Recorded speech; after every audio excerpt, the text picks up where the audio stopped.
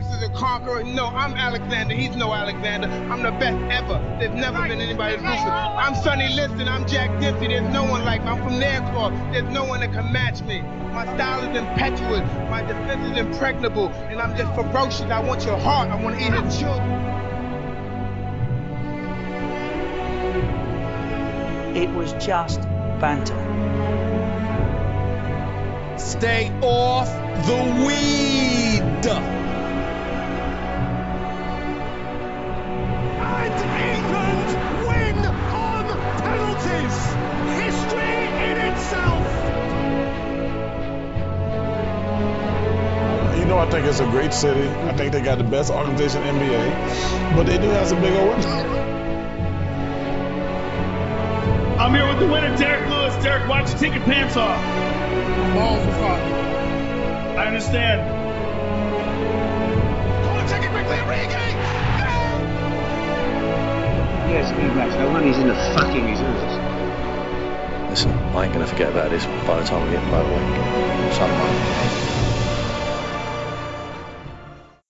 Hello and welcome to episode 181 of the Spitballing Pod. I'm Luke Byron, today joined by Alex Jones and Tom Kennett, and Jack Harper later if he decides to join us, but food was apparently more important at this stage, so we know where we lie. You advised him not to eat as well. Well, some things are more important, Alex. No, I was talking about, like, in terms of, without giving away spoilers, you would pre-warn us about not eating because we might throw it back up. Yeah. That we got some news of the week and then we'll be on to that. So it ties in with last week's news of the week and a lot of news of the weeks we've done prior, but I've just got a bit more meat around the bone this time, shall we say. Anyway, news of the week. Well, actually, first of all, how's everyone doing? Nice sunny Monday. Is it too hot yet, Luke? I'm waiting for that. It's coming. It was toasty in my kitchen while I was working today, but it actually, the fan in my room felt like a bit of light at the end of the tunnel. So it did actually help me get through the day. 30 degrees on Wednesday. Let's see if you keep that energy then. Jesus. You're joking me. Are you serious? No. Yeah. What on earth? That's a nice. Everybody else has been apparently it's 31 on Thursday. That's a nice temperature, that. Nice. Yeah, everyone else has been happy to see it back, Luke. So furious. Well, I'd forked out at last month on like a proper good fan. You know, mine's on like 24/7, so I essentially had them for about a year, run them into the ground, and then get a new one. Anyway, I'd forked out on this new one. Really good. I was well pleased with it, and then I did have it on this like armchair that was in my room. My mum was like, "It's taking up a lot of room in your room, so why don't we put it on this stool?" And so it was literally on like a stool. Oh no! Anyway, you know where this is going. I've gone to stand up. I'm not the most nimble-footed as it is. As people who played against me at five-a-side will know. I've booted this fan over, and then it just started making this noise like the entire inside of it was being like shredded apart. Anyway, that was all she wrote. I had to buy a new fan after that, so that's money down the drain. Yeah, I thought it was one of them where I thought leave it a bit of time and then hope for the best, and no, turned it back on after, and it just seemed to sound worse every time. So there we go. News of the week. Well, starting off with a cracker here. Man smuggling cocaine and artificial penis caught at Brussels airport. Say that again for me. I didn't quite catch that. Man smuggling cocaine and artificial penis caught at Brussels airport. Right. I thought I heard man snuggling artificial penis. That's a very different headline. Just spooning this artificial penis. Thousands signed petition to rename Columbus, Ohio to Flavortown after native son Guy Fieri. I like it. Quite a cool name. Yeah. Driver cheats death after 10-foot plank of wood flies off van and smashes windscreen. So that was like Final Destination business. That really is. Sheesh. Have you ever had that where you've had what you may exaggerate as a near-death experience and thought about Final Destination straight after? Pretty much any time something like that happens, that's the go-to. That would be thinking of that. I've been having a lot of those things. You know, there's videos that did rounds on Twitter where it basically entices you to watch it, and then something gets launched at the camera to get you to jump. I mean, a lot of them recently, I've been jumping out of my skin. They get me every time. I mean, Alex has sat by me at the cinema where I've been jumpy. I think the newest Blair Witch was bad, but I think it was me, Alex, and his brother maybe, unless it was just me and Alex, and we watched that Don't Breathe, I think it was called. The one where the guy, they break into his house and he's blind, but he can hear everything or whatever. Yeah. That was one of the jumpiest things I ever watched. Crikey. I was off my seat more than I was on it. So that was one of. But I remember I nearly walked out in front of the car once, and Sean of all people did stop me doing so. Saved you. I thought that could be my Final Destination moment. He's not decisive. He's not decisive all the time, but no, he was on that occasion. There goes your life, really. I would say. Yeah, sorry boys, and sorry to everyone else. It was steak night, and it was a terrible time by the missus. So couldn't miss that. Steak night, something that can be cooked fairly quickly, so it was just left to the last minute. We got back at 5 and she put it on, and it just took an hour for some reason. We used to have Rory rushing away for a spatchcock on a Monday. That is something that is taking time to prepare. To be fair, not so much. She did do mashed potatoes, so that's where the kind of timing element went about the window. How do you like your steak, Jack? How do you like your steak? Between rare and medium rare, I is just like stick it on the pan for about a couple of minutes, and then that's it. Get it back out. If you said well done, I'd be leaving I'd be pulling the episode there. You can leave now if you want, because that's how I have my steak. I was about to say, not really, Alex. A lovely bit of mayo alongside would go down lovely. Byron, a well done steak with mayo. Yeah, Byron has a steak in a bun, doesn't he? That's criminal. Oh God. Well, Jack, we're just talking about near-death experiences. If you've ever thought about Final Destination after something like that's happened, I would say that I've got something to contribute in terms of Final Destination, but most of my near-death experiences have been entirely my fault. So it's not like it's not like we're not comparing falling off your bike to nearly being hit by a car either. I think the nearest to death that I've been, I just passed my test and I was driving on the motorway. And there was this lorry, Downton's Delivers. I'm calling, I'm coming for you guys. They're a Gloucester company as well, so bastards. Basically, a lorry just completely cut me up. Didn't even look, just pulled into the slow lane. And it was one of those lorries that the back end sticks out, and literally the back end of it, my bumper was under the back of it.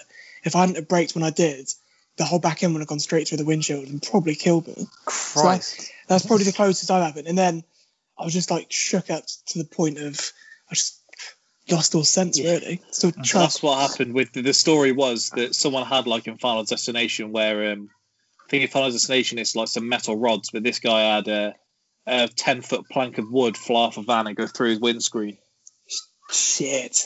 I've seen the video back when we had a spell of snow, and it was why it's illegal to drive without properly wiping off the top of your car. And it was the footage of basically a car driving on the motorway with a car in front of it with a pile of snow on the roof, and then all of a sudden a whoosh of air pushes off the snow and it's a pile of ice underneath, and this ice slate just comes flying through the air. And you're thinking it's not actually going to hit the car. You think that he's like slowed down or judged it enough that it's gonna land in front of him or behind him, but no, it just hits the front of the car bang on. Yeah, I've seen that video. Jesus. Yeah, literally, it is mental. I always check the car now after it snows. On the very few occasions it does snow now. To switch tone slightly, the next headline: Kim Jong-un's princess sister is turning into the Terminator. It's got no further context other than. I like the idea that he's just kind of taken the god kind of complex to a whole new level. He's just turned her into a cyborg.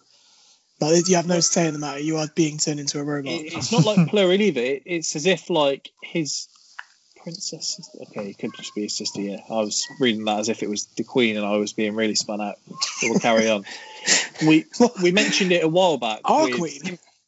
No, we mentioned it a while back with that zoo that was opened up in the riots. Do you know this is still going? In downtown San Francisco, a mountain lion was captured on the streets. Well, because I saw one of the like one of the people has like all lives matter in their bio, that kind of thing, saying and I guess these people who hate the police will be thanking them now they've got this lion off the streets, as if that's what they're employed to do, and as if the police would be the ones that would be called to deal with the mountain lion. I think they'll probably take offence to the fact that they didn't find a mountain lion scary enough to shoot. Yeah, they shoot unarmed black people all the time. I think that's probably what they take offence at. The thing is, like, when you compare, do any of you watch Planet Earth? No. Planet Earth. Planet Earth, yeah. Yeah. So there was like I think it was the most recent series they did. The final episode touched on like nature's interaction with modern day cities, and it was like it was one. I think it was sort of it was either Sri Lanka or possibly even India. But it's not uncommon for like wild cats like leopards to just be coming into the city in the evenings or during the day and just trying to steal livestock. I mean, like I look at that situation. It's like we got it a bit dull over here. I mean, imagine and you just sorry, a bit late to work this morning. It was just a leopard, was roaming around on the street. It's just it's a bit dull over here. Be a lot more acceptable, wouldn't it, if Jack had said he was late to the pod because he was fighting a tiger or something? Fair enough. A liger. Wait for this next headline then. So, alcoholic monkey kills one, leaves 250 injured in search for booze. What other monkeys? Humans. How did they establish he's an alcoholic? What's the measuring stick? He was just that desperate for a beer. New Ford Bronco will debut on July 9th, and yes, that is O.J. Simpson's birthday. Wow. Throwback. Is he going to be on the adverts, maybe? Be quite a good marketing ploy if they did. But yeah. Sorry. It's funny talking about O.J. Simpson. It was like a statistic that came out in America that all Americans alive today, that were alive during these events, remember where they were when these three things happened. And like you get the big ones. You get like the JFK assassination and 9/11, but one of the top ones, if not like in the top three, was O.J. Simpson's drive around on the highway. Everybody remembers where they were when that happened. Well, the next one. So, man sues his date for £130,000, claiming he caught cold sores from kissing her. It's an expensive cold sore. You're going to say, how you get 130 grand for that? He didn't say he'd won, but that's what he sued for. That's what he's aiming for. That's the kind of thing like you hear in America, isn't it? Like they sue for everything over there, but to hear the currency in pounds, I'm thinking, wow, this is serious now. Woman in China made $589,800 by buying insurance on flights she predicted would get delayed. That's taking a tipster to a whole new level. That's sensational. And well, and finally, did she have a feeling they were going to get delayed, or did she just make them delayed? She was just causing havoc at these airports. It's like a Jim Carrey Liar Liar style where they're just riding the stairs down the runway. And finally, eBay sellers sent live cockroaches and a bloody pig mask to intimidate those that left negative feedback. Maybe we'll start that with the pod. Someone gives us we don't get negative feedback on this pod ever. Now, I did mention a feature earlier, something that ties into what we've had the last couple of weeks. So I happened to find a Reddit thread which tied in perfectly. And it was in quotation marks, "Doctors, what's the best excuse you've heard for someone having something stuck in their ass?" So some of these are quite something, and the last one was enough to put you off eating for a while. Well, not eating, just put you off anything for a while. They're going to make you cross your legs, so you got that to look forward to. But anyway, well, these are all like quotes in the comments. There were like 7,000 comments on there, so this is obviously quite a common occurrence. And I do my due diligence. I look through.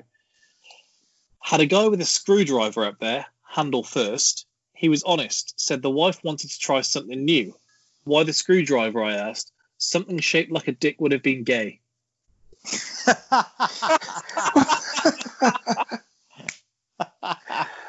I like the fact that he's thought, well, I'm going to be a real bloke about this. And I'll get my tools out my toolkit, and this is what's going to happen. Some of these are horrendous.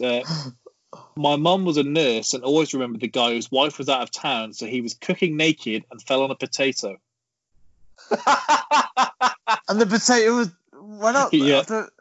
Potatoes were a common theme down this list, and I don't know why. I mean, like, if it's a potato, and it's hard enough to do that, then that's quite early on in the cooking process. So, the falling, like everyone's ass is just ready to just swallow this up is something else.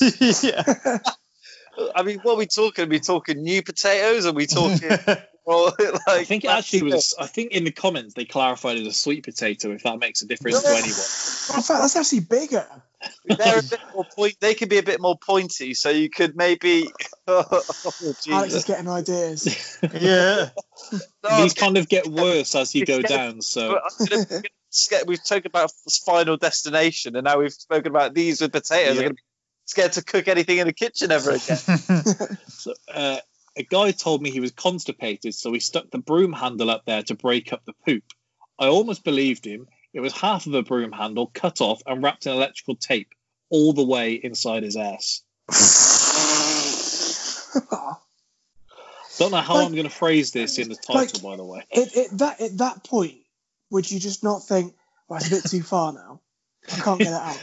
You think this the whole way down here, but unless it's like people that just think, you know what, this is going to be really funny when I go to the hospital and honestly, everyone sees I think most of these are funny until the last two, which I kind of felt like I had to see them, so you're going to have to too. What have we got next? Okay, I'm a nurse, a male as well. Guy came to the hospital with a cue ball stuck in his rectum. Said him and his wife were having sex and this happened. He made no excuses and showed no shame. The ER doc was unable to remove it with forceps and he had to get anaesthesia to have a minor surgical procedure to get it out. My job was basically to go through a pre-surgical checklist and send him on his way. When I'm done, he shouts excitedly, "All right, let's get this ball rolling."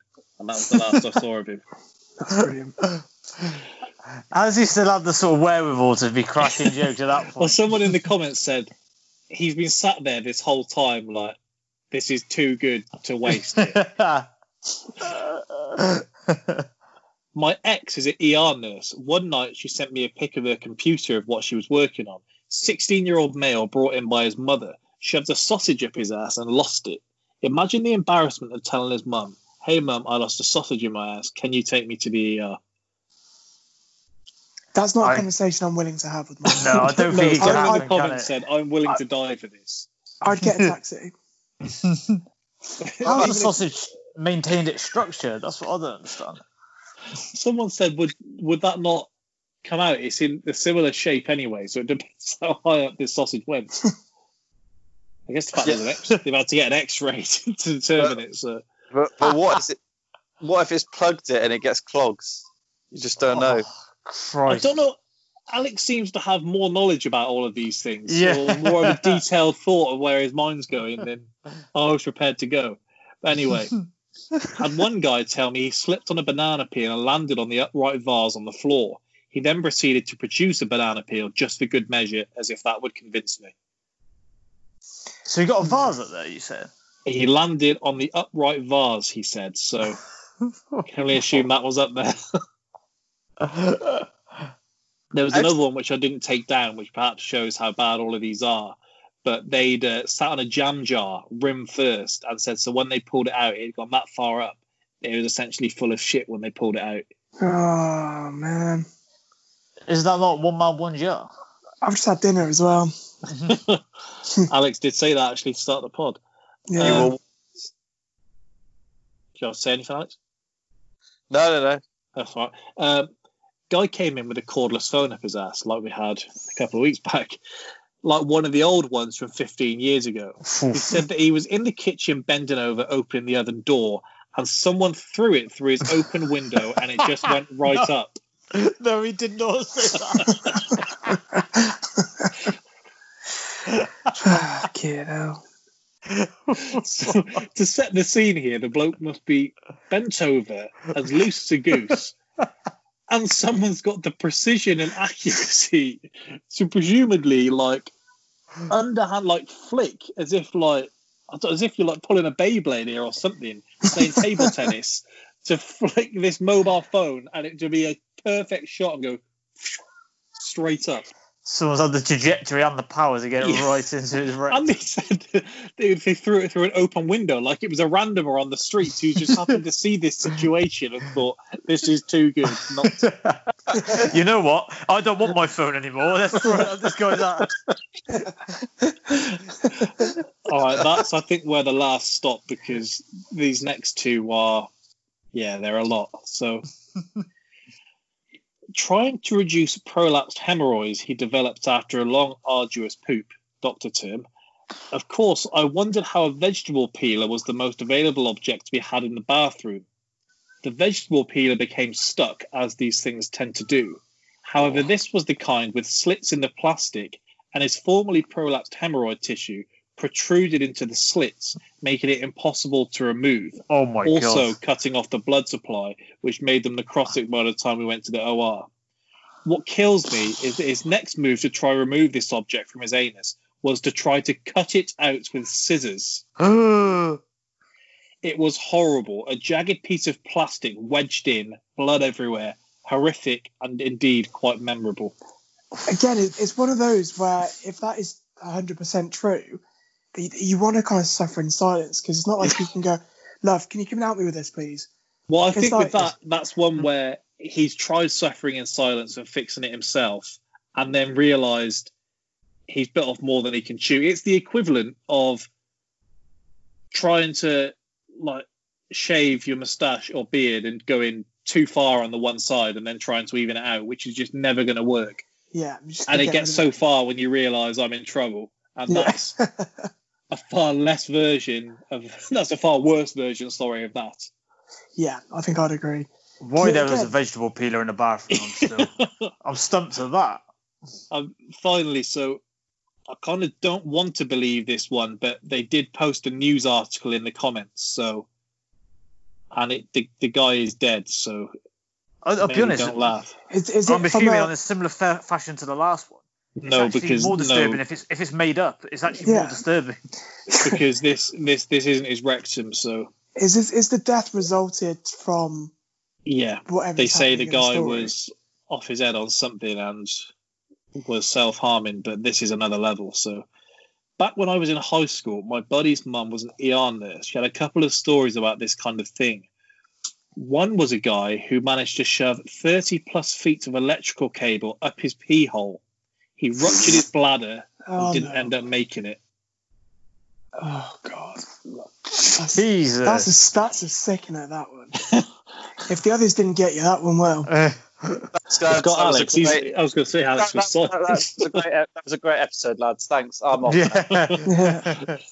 We've still got the Arsenal game to talk about, which is arguably worse than all of those put together. Anyway, don't say I don't put my neck on the line for this pod. That's what you call research. Yeah. So I'm still reeling from that meme going round of the kid with the nail clipper in his tooth, stick it in ice cream. Did you see it, Alex?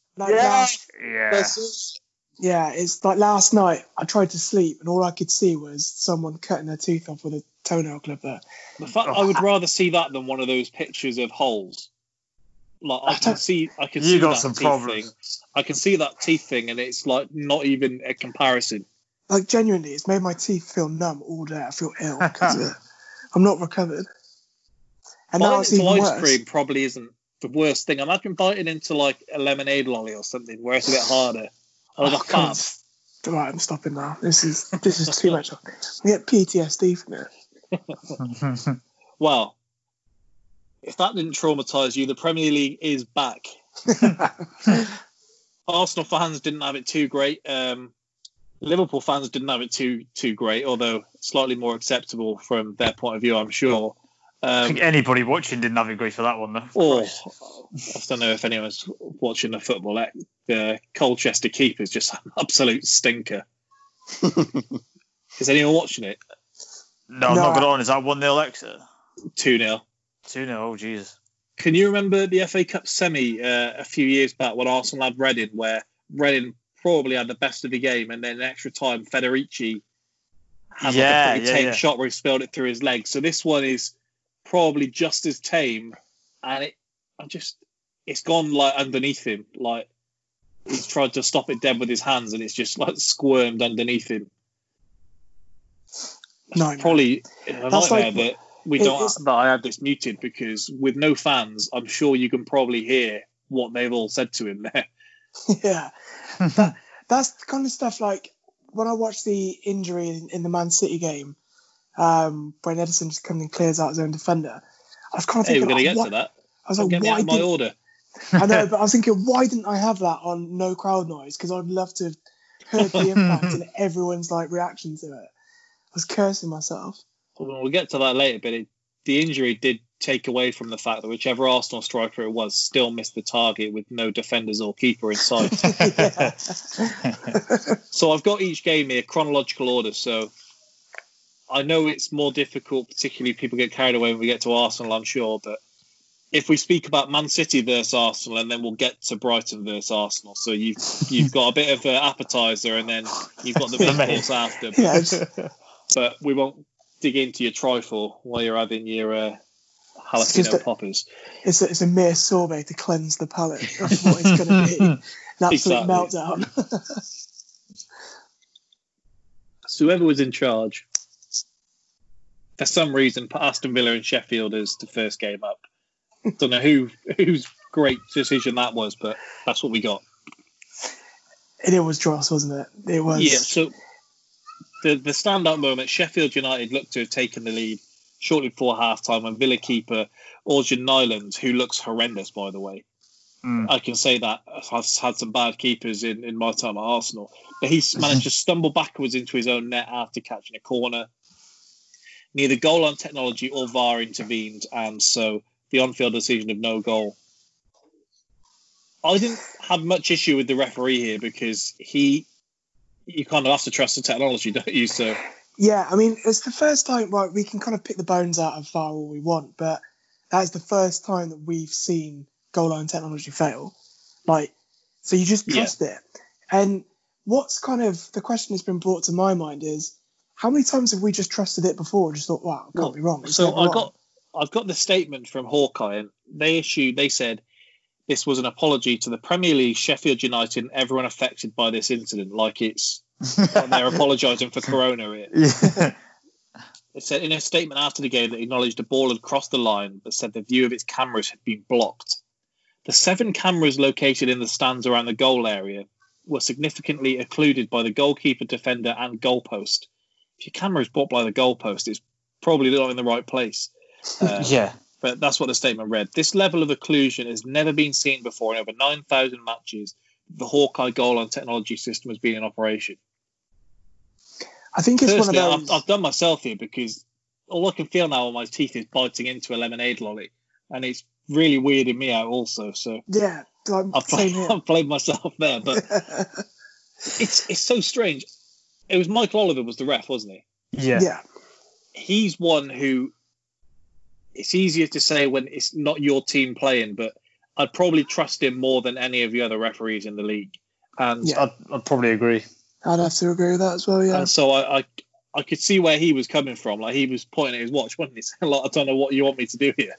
Well, the thing is, like, even if you take Hawkeye out of that like conversation, but the days prior to Hawkeye, that would never been given as a goal anyway, because the referee wouldn't have had a clear view of it.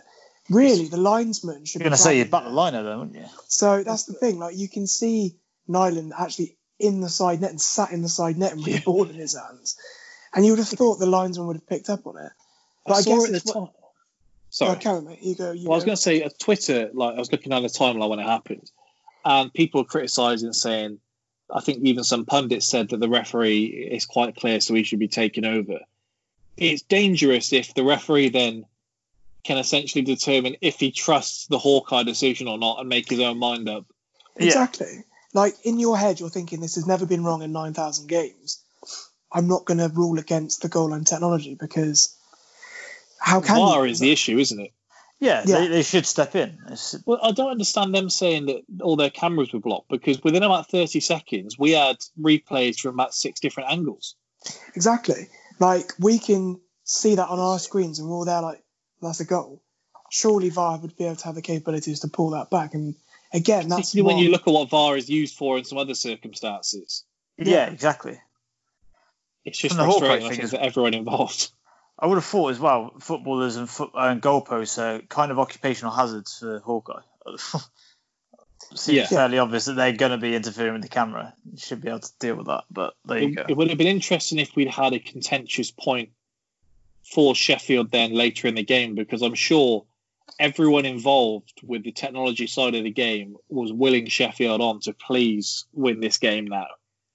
Because at the end of the season, they miss out by something, or if Villa stay up by a point or whatever, that's not the last you're going to have heard of it. And it'll be brushed away, but it's still not going to be the last you've heard of it.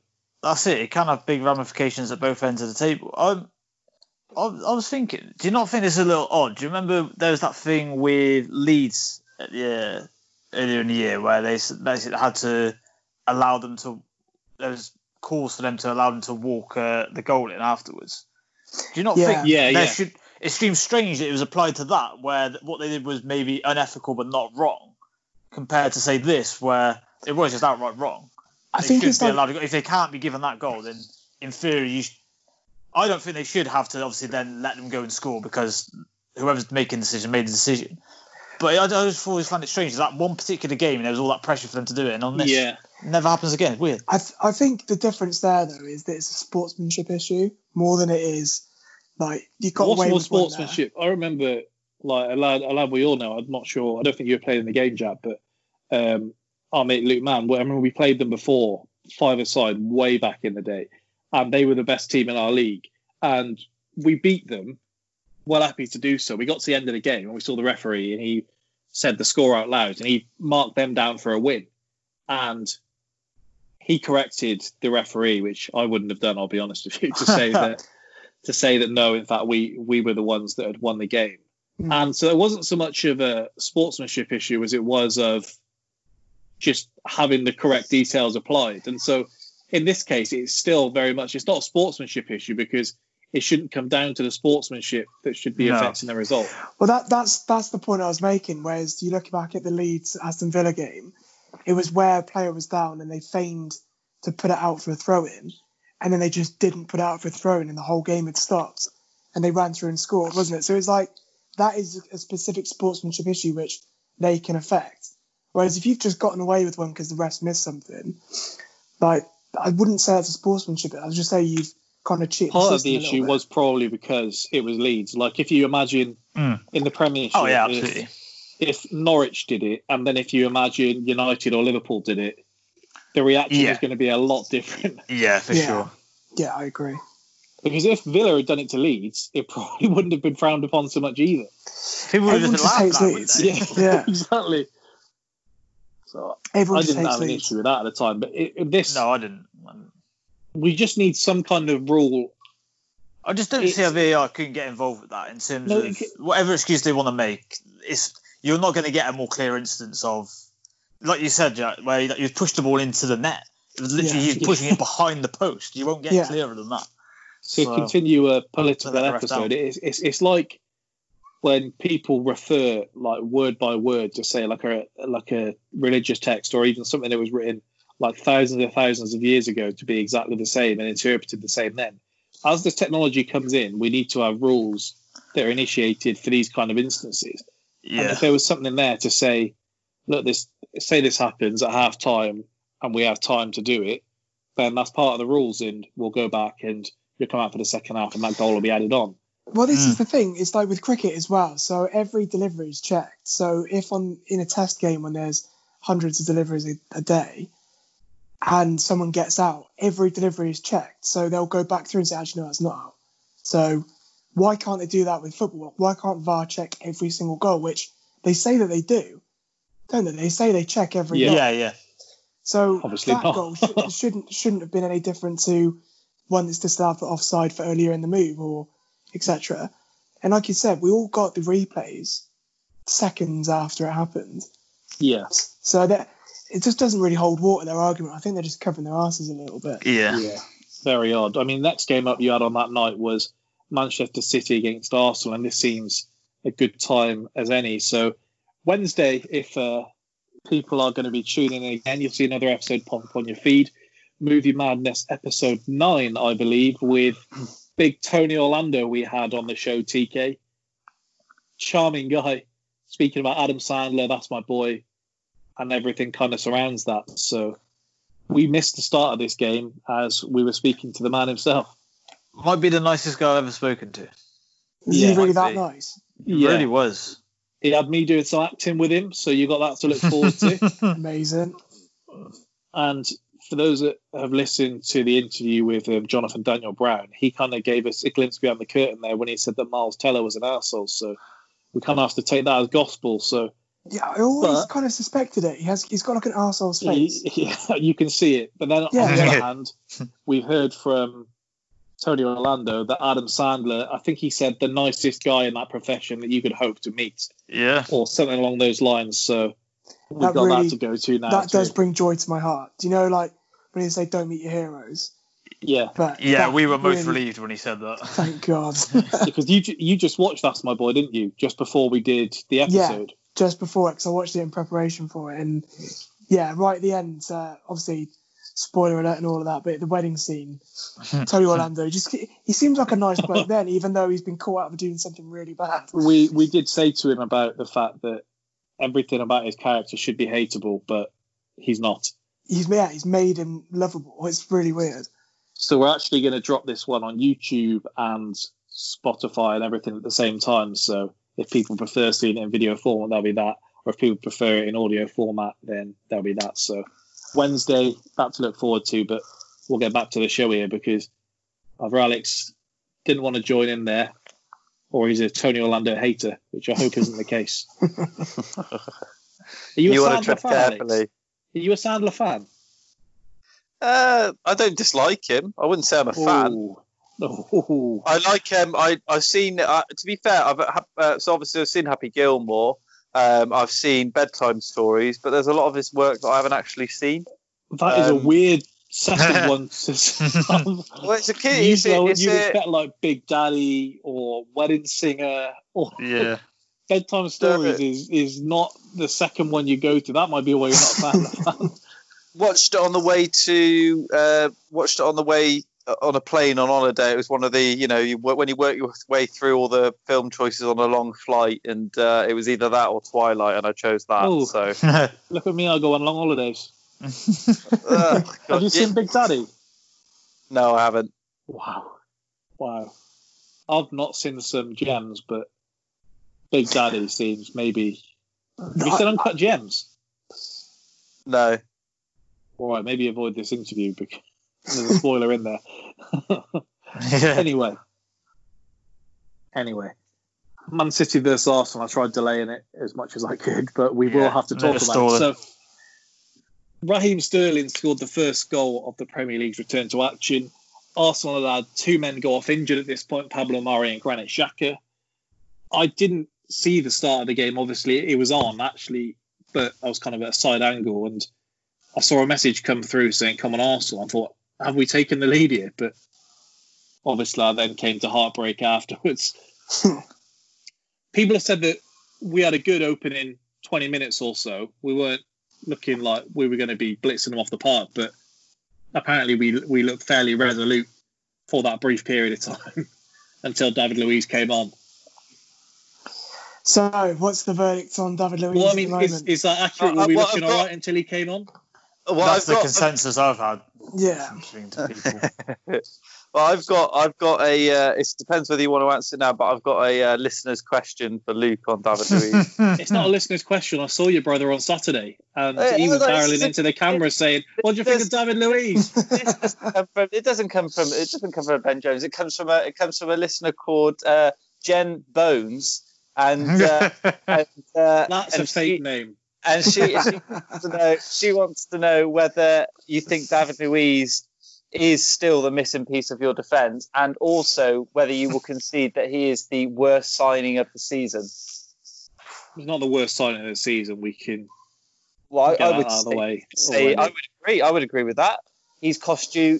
You could make an easy argument for a player that has cost you the most points out of, like, if you were to name another player that's cost that amount of points.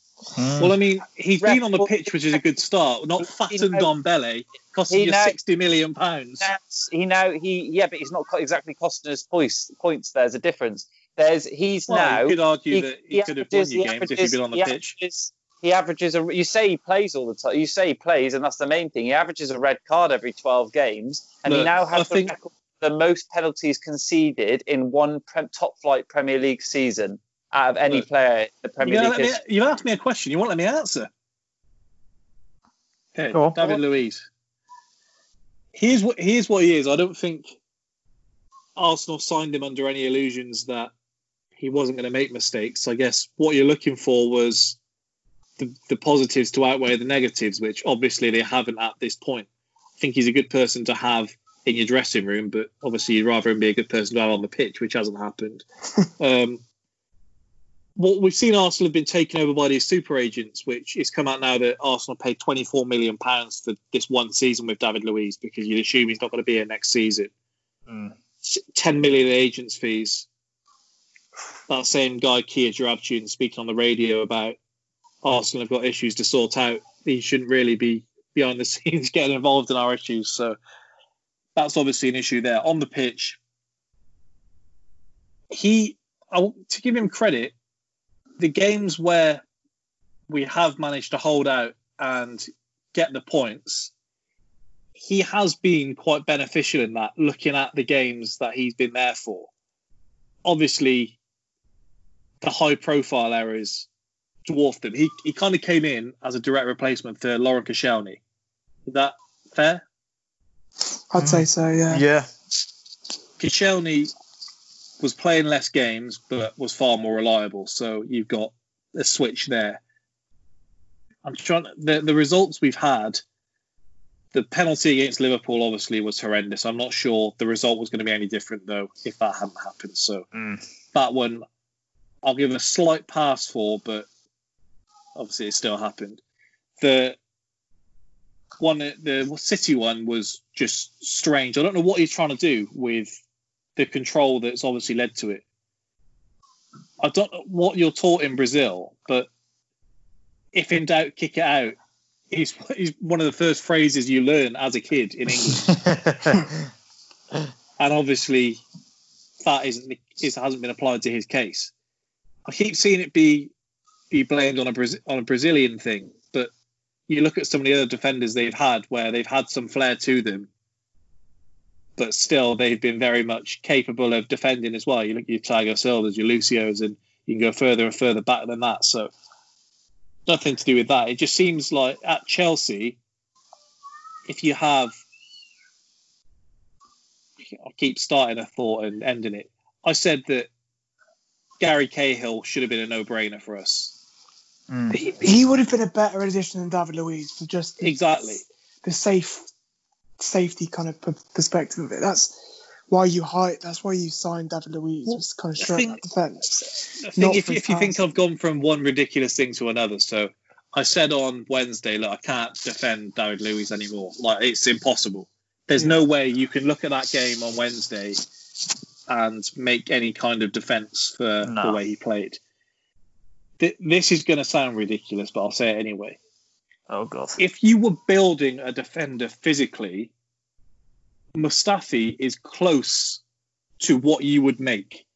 He's quick enough on the ball. He's big enough that he can't just be bullied by everyone that he should be in there with. And his kind of fundamentals are there. Obviously, he has the exact same thing as David Luiz, maybe to a more of an extent, where his abilities, Colchester have just equalised. Sheesh.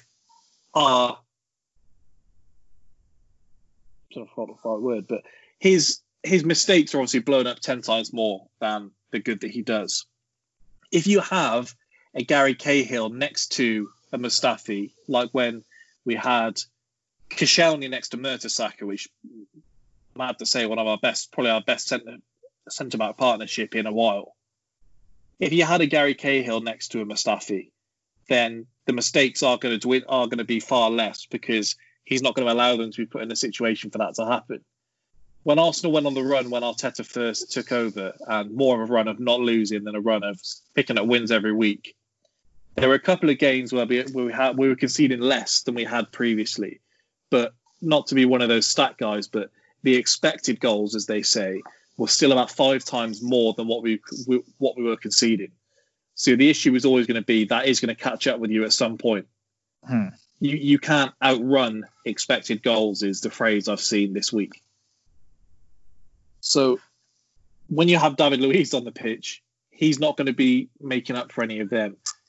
But when you look at the rest of the defenders Arsenal have, he probably is one of the better ones. That's what... I think that's the thing with David Luiz, though. He tricks you into thinking that he's better than he is because he can play a good ball every now and again, and he can kind of... He does We don't have a midfield as much as we don't have a defence. So David Luiz was in there as much because he could play a long ball out from defence, and he was connecting more passes to Aubameyang than Granit Xhaka was, for example. Yeah. So it's issues from top to bottom, but I think it's difficult before when I defended Luiz, the mistakes were bad, but the positives were outweighing the negatives. But there's only so long you put up with the negatives. Well, he was literally the difference in midweek as well. So it's not like, in keeping with most of the games since we've come back, relatively slow pace compared to normal. 2 teams that struggling to break each other down because the attacking players aren't that sharp yet. And you probably could well have seen a 0-0 without those individual mistakes from him. And instead, any it looks defender, terrible. Say Van Dijk is the go-to. Him next to Lovren is far different to Lovren. Even being in there next to Joe Gomez, who's probably centre-back on his own, but it's completely different. Yeah, and I imagine in the same situation, if you'd put Van Dijk in there with Mustafi, then Van Dijk is going to be saying, we've got a minute left to half-time, keep things tight now, and we'll get in at the break, and then we'll see what we do second half. Yeah, I don't know what Luiz is trying there in stoppage time, because it's not like he's going to push a big breakaway. It's not like we're chasing a goal desperately. You need to get on with it. So it really made 0 sense at all. And you consider the players that he's played beside, like your John Terry's, your Thiago Silva's, throughout his career. You would have thought he'd have learned that by now, being one of the experienced heads in that team.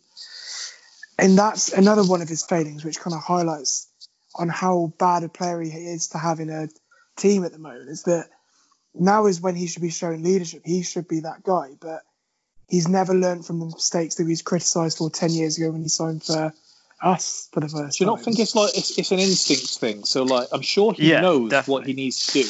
But we used to have Gervinho. I don't know if is that Alex rustling around. No, it's not me. That was me.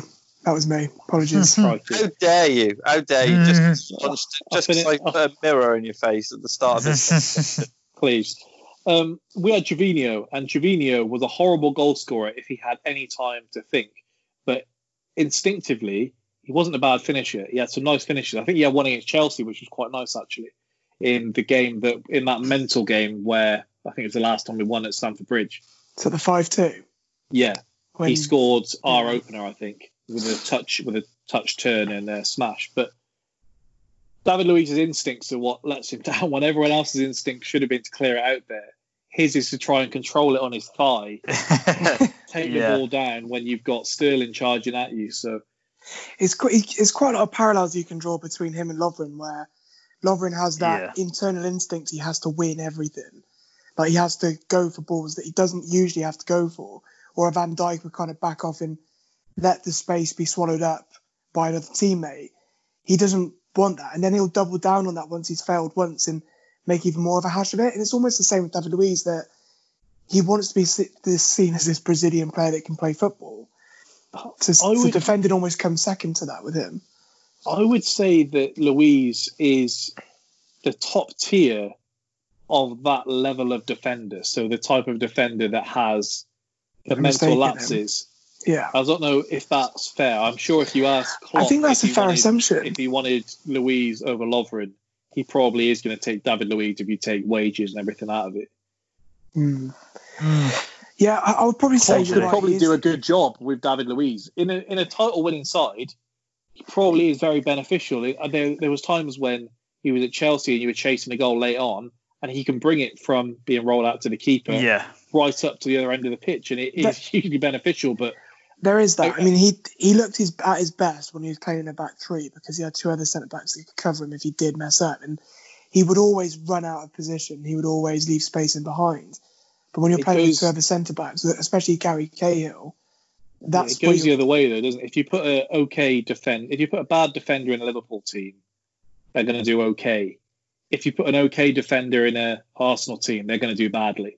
Yeah, there is that. Definitely. I mean, you've seen what a central defender can do to Liverpool, because before they were always that team where you knew they were going to concede at some stage. It's just whether they scored loads or not. Yeah. Whereas now, with Van Dijk in that team and properly cemented in that team now, you don't see them conceding, but you still see them scoring.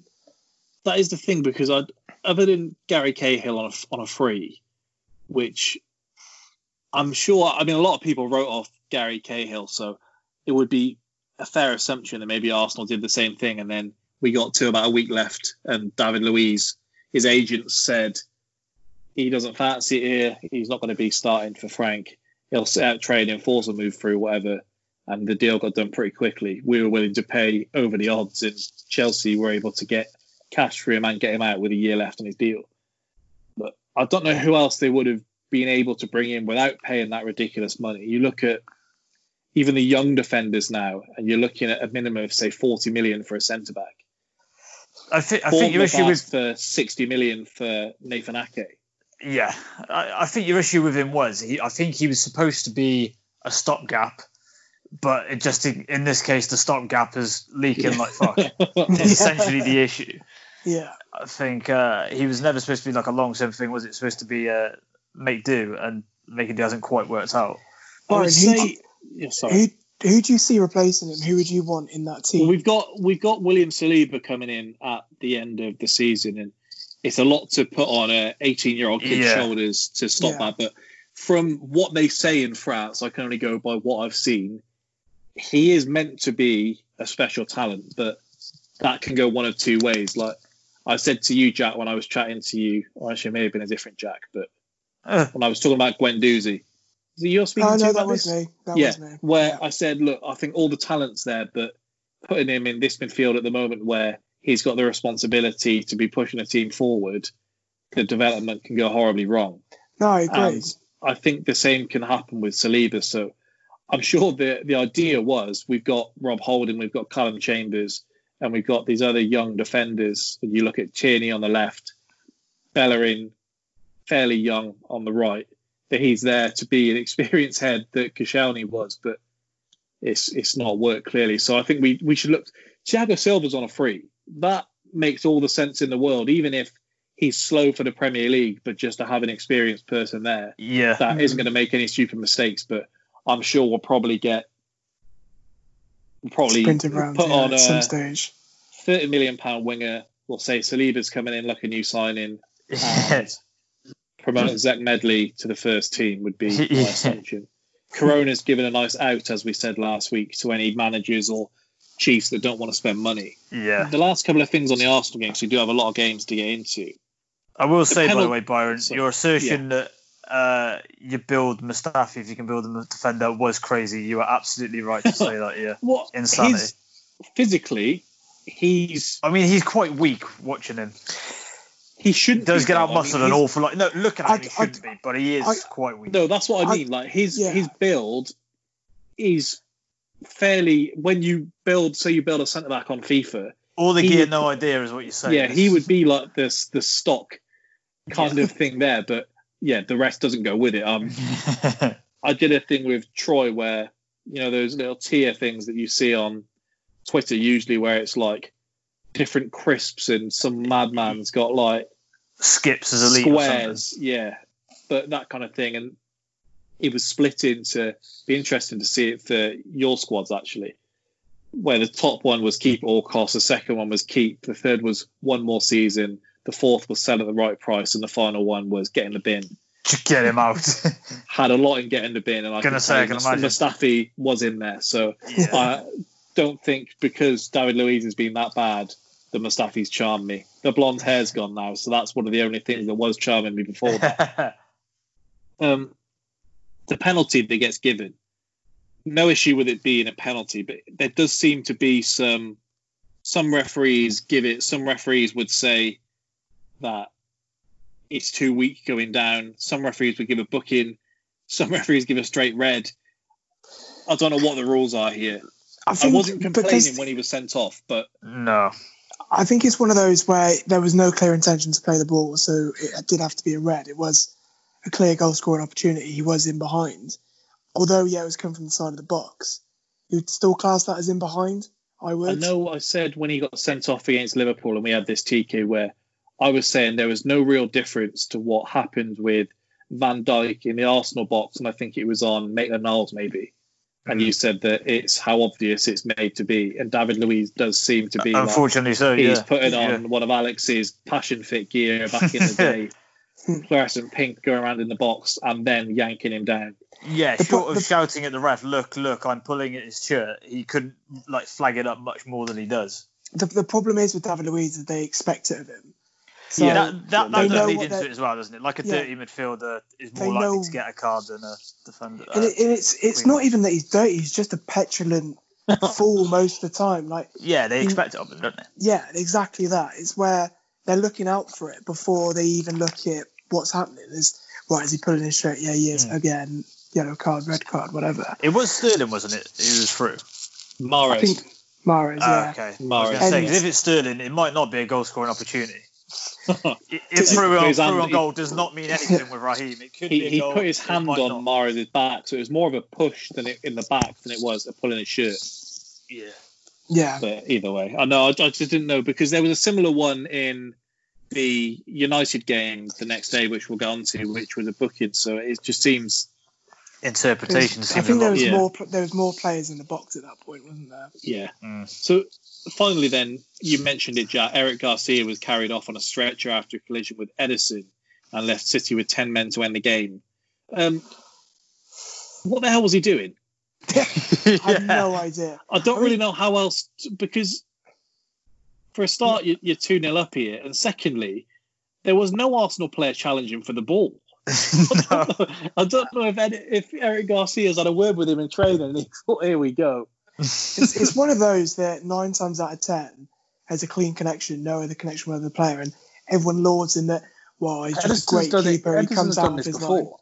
I know, but it's like Manuel Neuer. He comes out and heads it like that all the time. It just so happened this time that he absolutely poleaxed one of his own players. He did it to Mane on the other team where he just came flying in with no real regard for what else is going on there. Am I right in thinking that Mane got sent off for booting him in the head? Yeah, a couple of years ago. Because they chose to mention who is he? He's rustling around here. They mentioned that, didn't they? While Eric Garcia was knocked out. Yeah. And they were saying, we had a debate here, didn't we, about whether he's an outfield player at that point. There's a time and a place for this, lad. Not now, Tyler. They kept saying, why hasn't Edison gone over to check on him? If I'd just been walloped like that, I would not want him stood over me going, you're right. Clearly, I'm not all right. I've seen that clip as well of him laughing and everyone else is solemn-faced. He's just there giggling to himself. Psychopath. Yeah, he is an absolute nutcase. He's like the monk from Mean Machine. As a keeper, have you ever seen a centre-back going for the ball that you don't like and thought, this is my chance here? Like the clean one on it. not a centre back. Obviously, I've aimed for opposing players that I didn't like. No, yeah, we went same team. So like Ederson style. I've never really not got on with someone in the same team as me. I'm just a nice guy. Just get on with Very political answer, that. Yeah, I'm just a nice guy. At first, I thought it was Laporte who we cleaned out as well. I thought this guy cannot catch a break. I was thinking that. Sean has no memory about what happened to him at five-a-side. Makes you think. What did Jack do? Is that when he got winded, or? Well, that's what Joe thought. Yeah. There's some games here which I'm sure we won't have so much to talk about. The next game on was Norwich Southampton. Whoa! Hold on a second. You still haven't answered the listener's original question, which is: do you think David Luiz is the missing part of your defence? Do you stand by that statement? You haven't answered. I don't think I ever said he was. You. That is an exact line that you said. I'm not sure about that. I mean, to answer the question, Alex, quite clearly he is the missing link in the defence because he's not going to be in there again, and he was missing several times this season. He quite literally is the missing link in that he can't be found. If that answers your question, he's not the worst signing of the season. No, he's not the missing link. What was the name again? I still don't believe this is a real name. I'm sure. I think that was the joke. I'm sure Jen Bones will be happy with that. Jen Bones. Okay, Ben Jones. Took me a while. I was too enraged with the question. I thought you were being comical there, but not accepting that was a real name. The red mist had come over. I said to Jack it was a good thing maybe Alex didn't know we were recording on Saturday when he did ruin the recording, because I might have said something I'd regret. Norwich Southampton, and Southampton drubbing Norwich 3-0. They scored twice in 5 minutes in the second half, so we had another goalless first half. And then as another late on, Danny Ings, Stuart Armstrong, Nathan Redmond all netting. Ever since that stat came out about how little Redmond scored, he does seem to pop up on the score sheet a bit more now. So maybe that was the kick that he needed. They're all great goals as well. Like, 7th away win for Southampton now, and Norwich are now left on 21 points, 6 adrift of the safety zone. So not good. All but done, aren't they, I think? Yeah. We do seem to have that one team every year where you ask who's getting relegated, and it's like, well, obviously them, where you don't even need to think about it. Yeah, there's debate about the other two spots, but that one's...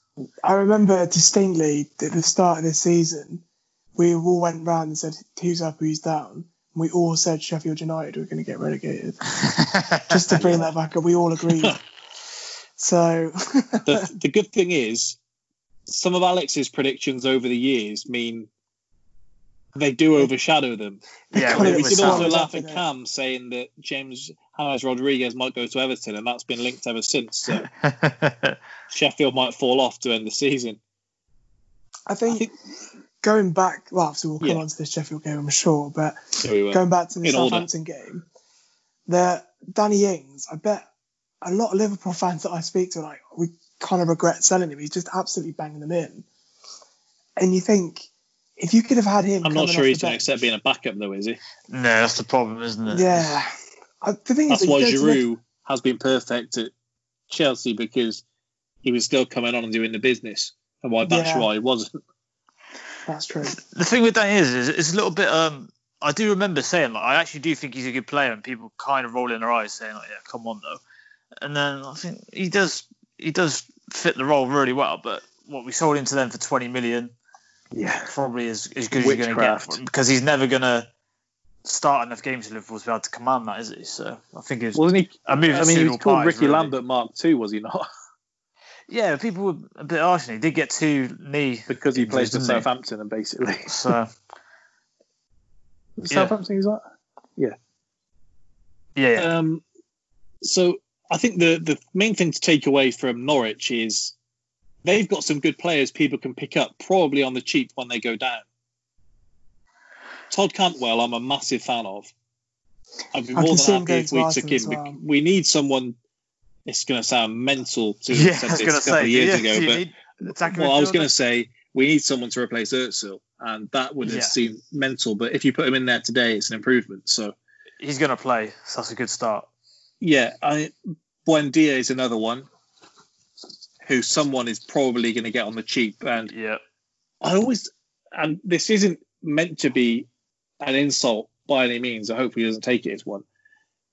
It's always the kind of player I can see Spurs taking, because we've said before this happened where there would be a standout player at some of the lesser Premier League teams, and Spurs would be the one that would pick them up, and obviously they would be the beneficiary. You had it with Dembele, had it with Sigurdsson, and that kind of player where they would always be the chance to. And so I could see him there. I can still see Grealish being there, to be fair. But I had a similar thought with Max Aarons. Grealish cheap. Yeah. I had a similar thought with Spurs. Right back. Yeah, exactly. Definitely Arsenal could. They got Ben Godfrey at centre-back, who's very good prospect. Jamal Lewis, left-back. Someone take a punt on Pukki? I'm sure they will. I mean, he went to Inter on my Football Manager save. If him and Lukaku would be hell of a fun line. Pukki will probably be one where either he does well in the Championship for half a season and gets picked up next year in the January or whatever by whoever's in the relegation zone of the Prem then and is trying to stay up. Or he'll be picked up by someone like Newcastle, Everton, that kind of team where it's a step up, but and he never hits the heights again, big probably. Yeah, gets forgotten about. Norwich is probably right. They're probably just right for each other, aren't they? Yeah. They're a strange one, aren't they? I've watched so many of their games where I thought they're actually a really good team, but they don't quite have the quality to finish it off, and they're not good enough at the back to keep people out. So for all the nice stuff you can play, don't do it. Huh? Yeah, the debate at the start of the season, were they right to play that way against Liverpool? Answer, no. Probably no. You should have just tucked your tails for a season and seen what you could do. They have had some bad luck. I remember seeing them basically play Spurs off the park before and ended up losing. Spurs came from behind, didn't they? So they're one of the... They might fall into the best team to finish 20th. They could be in that competition, which is a horrible one to be in, but there you go. They did knock Spurs at the FA Cup, don't forget that. I'd say they're a better version of like Huddersfield were a couple of years ago. Well, they were a decent enough team, but they just it was surprising it took that long for Aaron Moy to get his move after. It was like deadline day, wasn't it? Yeah. If we go on to Spurs United then, so 27 minutes in, okay game to that point. Steven Bergwijn runs through and smashes past De Gea, leaves Maguire halfway down the road. We then get to half time. Roy Keane is losing his head. He's going to punch up De Gea. He's calling taxis at full time for Maguire and De Gea too. And Spurs have got to be pretty pleased with themselves at that stage. Yeah, I think we were a little bit lucky to grab a goal like that. I mean, no denying Bergwijn's effort to pull that out, but I think we were almost flattering to deceive a little bit throughout the entire game. I mean, pretty much from the get-go, it was more of the same of what we had prior to the Premier League going into lockdown, of this transition from Pochettino going to the way that Mourinho's playing. Our movement off the ball was terrible. He chose, the lineup was questionable. I appreciate his choices at the moment are limited. I think if Dele Alli can play, you put him in there ahead of Lamela. But shouldn't be racist, should he?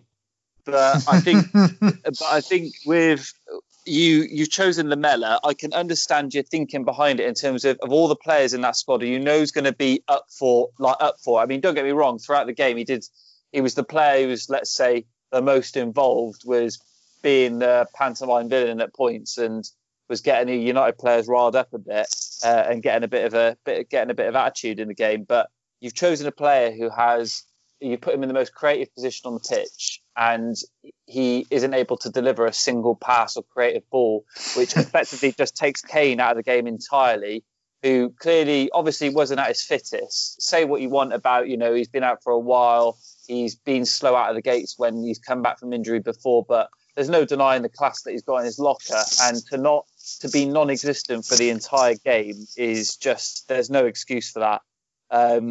Son was relatively quiet on the wing. He didn't really, I think he showed maybe a bit of a lack of fitness in terms of not making a lot of those penetrating runs, which we know he can do. And the defence choice, having Sanchez and Dyer at the back, I mean, I don't know why you don't start Alderweireld and Vertonghen when you're looking to be more of a counter-attacking side. I think Dyer and Sanchez is probably particularly Dyer is probably one of the most risky choices at the back, as he proved just later on. Just don't play Dyer at the back would be a good start, I think. Yeah.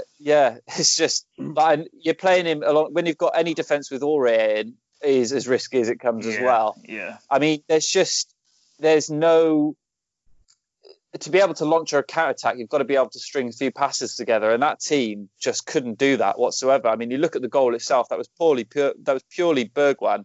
I mean, towards the latter stages of the game, we had a few moments where the momentum was in our favour prior to Pogba coming on, where we started to almost show a little bit of what it was like under Pochettino, but there was no consistency to it. And I think class was outshone. I mean, the best player on the pitch in the night was definitely Fernandes, without a shadow of a doubt.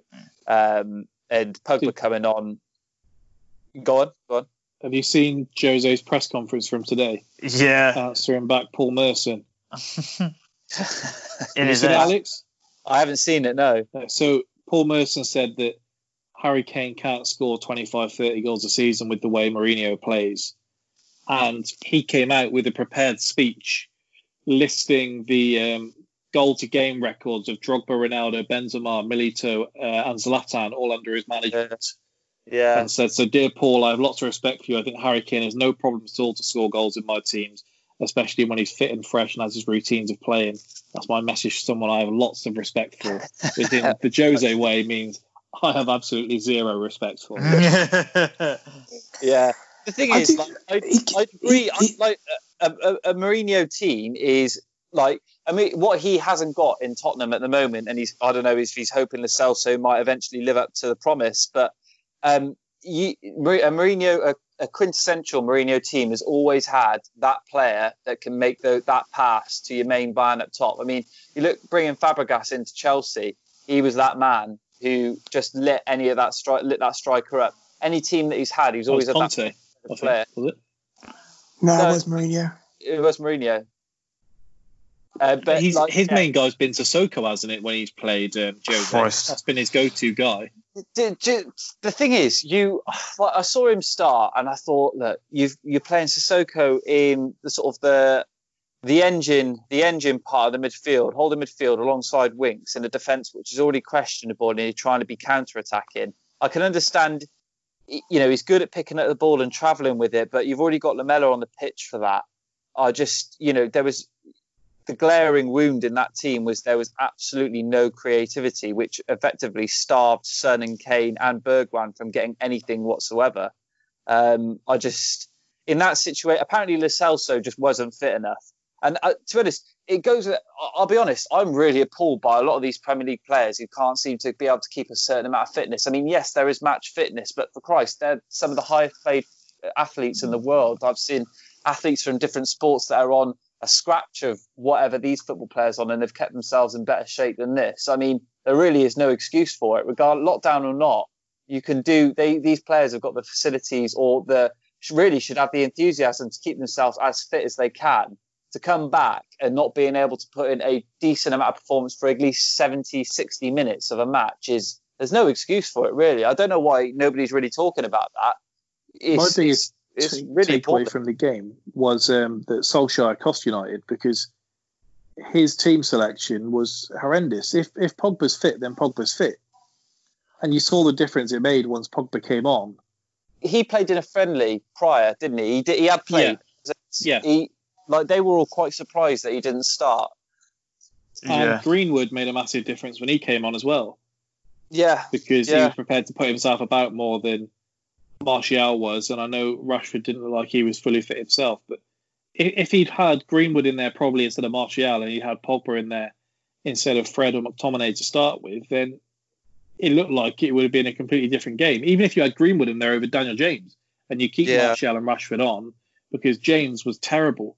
You had him and Wan-Bissaka both down the right-hand side, and going by what you said, the theme of the game, they had no creativity there, because it was all well and good James beating the man, but it was what he did afterwards that was the issue.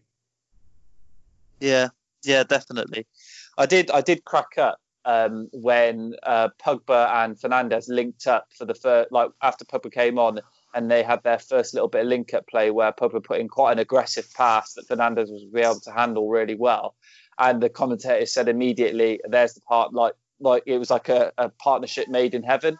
I mean, after that they didn't link up at all. I don't think it's like let's not get too carried away. What were your thoughts when Dyer gave away the first penalty? I thought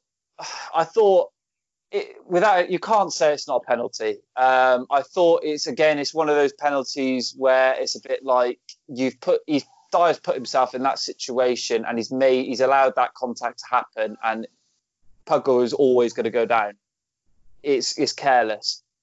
I think I'm going to say it's careless. I'm not going to say it's overly stupid, because I think he's got to put himself there to keep Pogba from putting in a pass across goal. I think. What did you think of the second penalty?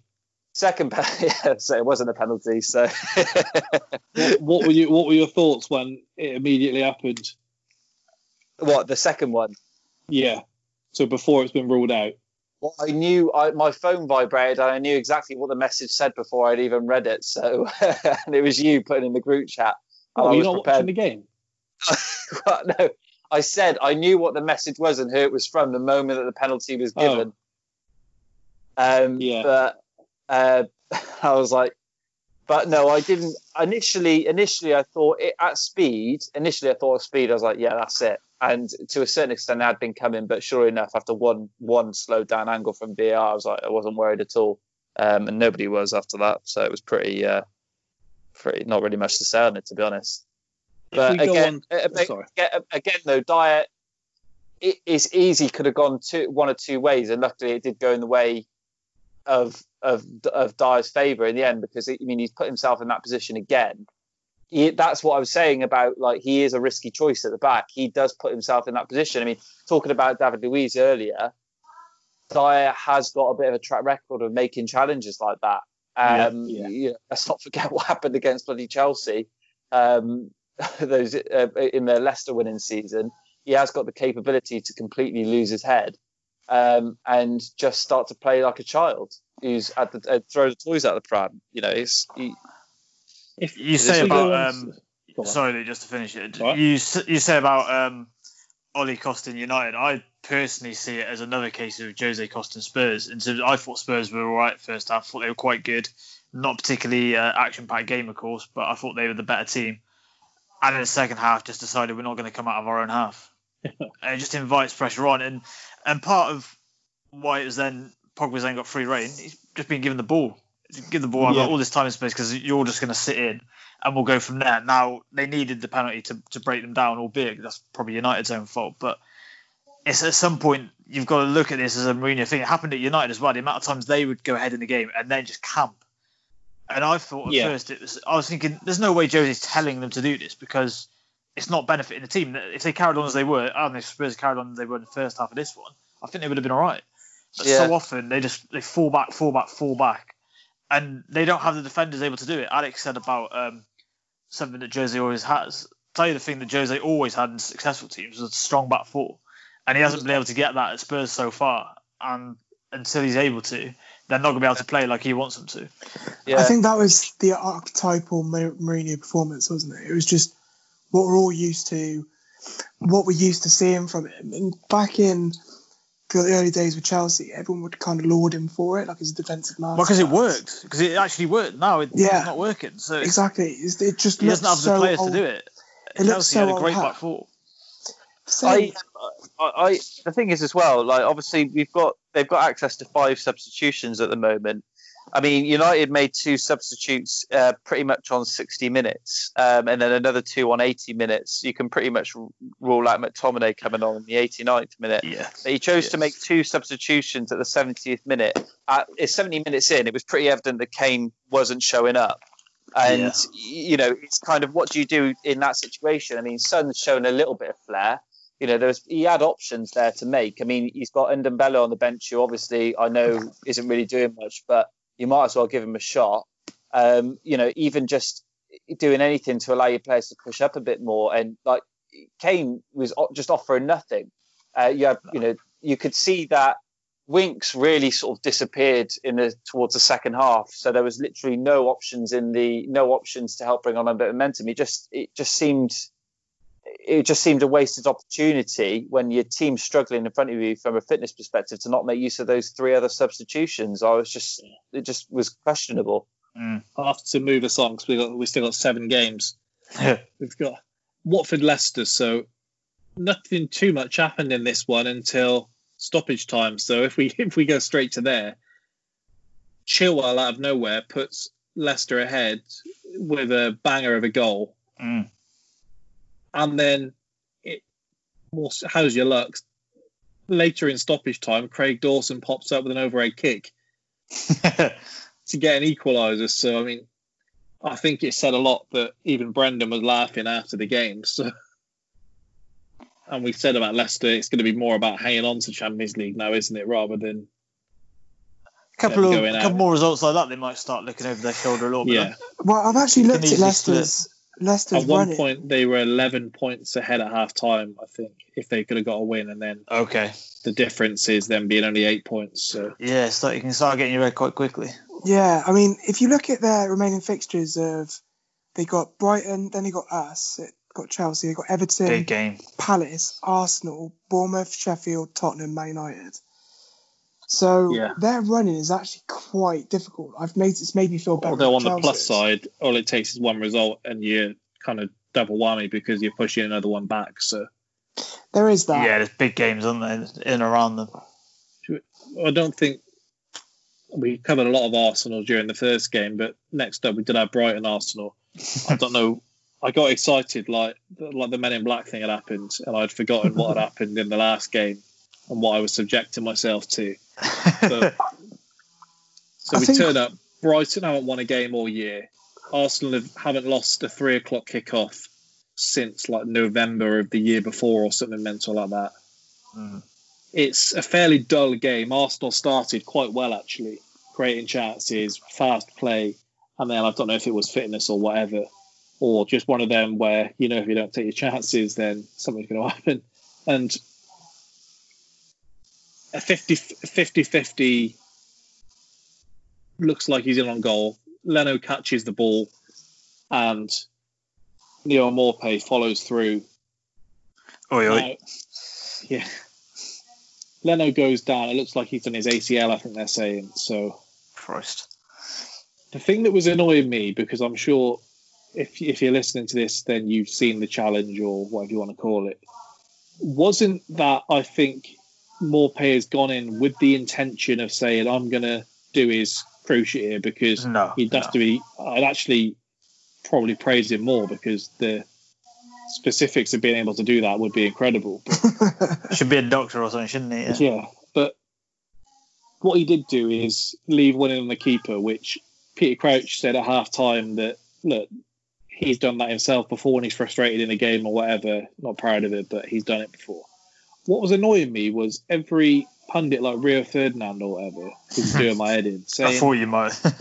saying, oh, he hasn't meant it. And it's like, he has meant it. He's just not meant the severity of what's happened, because it's not like he's on the floor and he's run into him. He's in the air when he's barged into him. If we're comparing it in rugby, where we're constantly told how much bigger and stronger and everything they are, you can't challenge someone in the air because of the damage that it can cause and how you're defenseless at that point. When I was going back, there's several times where we've had a player get injured where he's been defenseless at the time and nothing happens. We had it with Matthew Debussy, who was barged in the back by Arnautovic, and he dislocated his collarbone, I think it was. And he was out for the remainder of the season. We had it with Alexis Sanchez against Palace, where he was pushed into the TV pit. We had it against United with Wilshere, where the game had stopped and a follow-through challenge comes in, and regardless of what you say as to how easy it is to injure, it still happened in a needless time when there should be nothing going on. And that was the issue. Part of the issue, the Arsenal players did nothing really. They should have stuck it on Maupay after that, because it's quite clear what happened, rather than keep your anger in and chop spat it afterhand, which we'll get to, I'm sure. Yeah. Yeah, I think the issue was that the ref didn't punish it, and so because of that, the tempers are then flared up for the rest of the game happening. When if he had booked him, then that would have been it there and then. It would have been acceptable, but you would say he's had some punishment. It's not going to happen again, whatever. Yeah, But exactly. Nothing happened, and then the game carries on. Arsenal finally take the lead. Pepe scores a peach of a goal. I don't know if you've seen the clip of the people from Arsenal TV celebrating it. Christ, we've won the world. Did you see it? Yeah. I celebrated it as you would because it was a nice goal, but that was like World Cup level stuff. And that's what I hate any show where it's someone watching something like a camera. They keep advertising one with the UFC where it's like fighters watching fights where people just hand themselves up because of the camera there. I hate it. It was very camera conscious, wasn't it? Yeah, that's a whole other thing. But yeah, we get the goal, and you know straight what's going to happen. Like you said about Spurs, we dropped off instantly, and we're trying to protect the lead. We said about defenders, it shouldn't be, and you can call this like pompous or whatever for what the club is. Arsenal should not be looking at Brighton centre backs with envy, because we would take their second or third centre backs in there. I mean, Lewis Dunk was walking, and he's the one who ended up getting the equaliser. Short corner, everyone's asleep, which is kind of the issue where you've got half zone or half man on man, where no one seems to know what they're doing. No. Especially even on top of that, when you've got a substitute keeper in there, they're equalising. Even at that point, we were moaning at the fact that we're going to get a draw.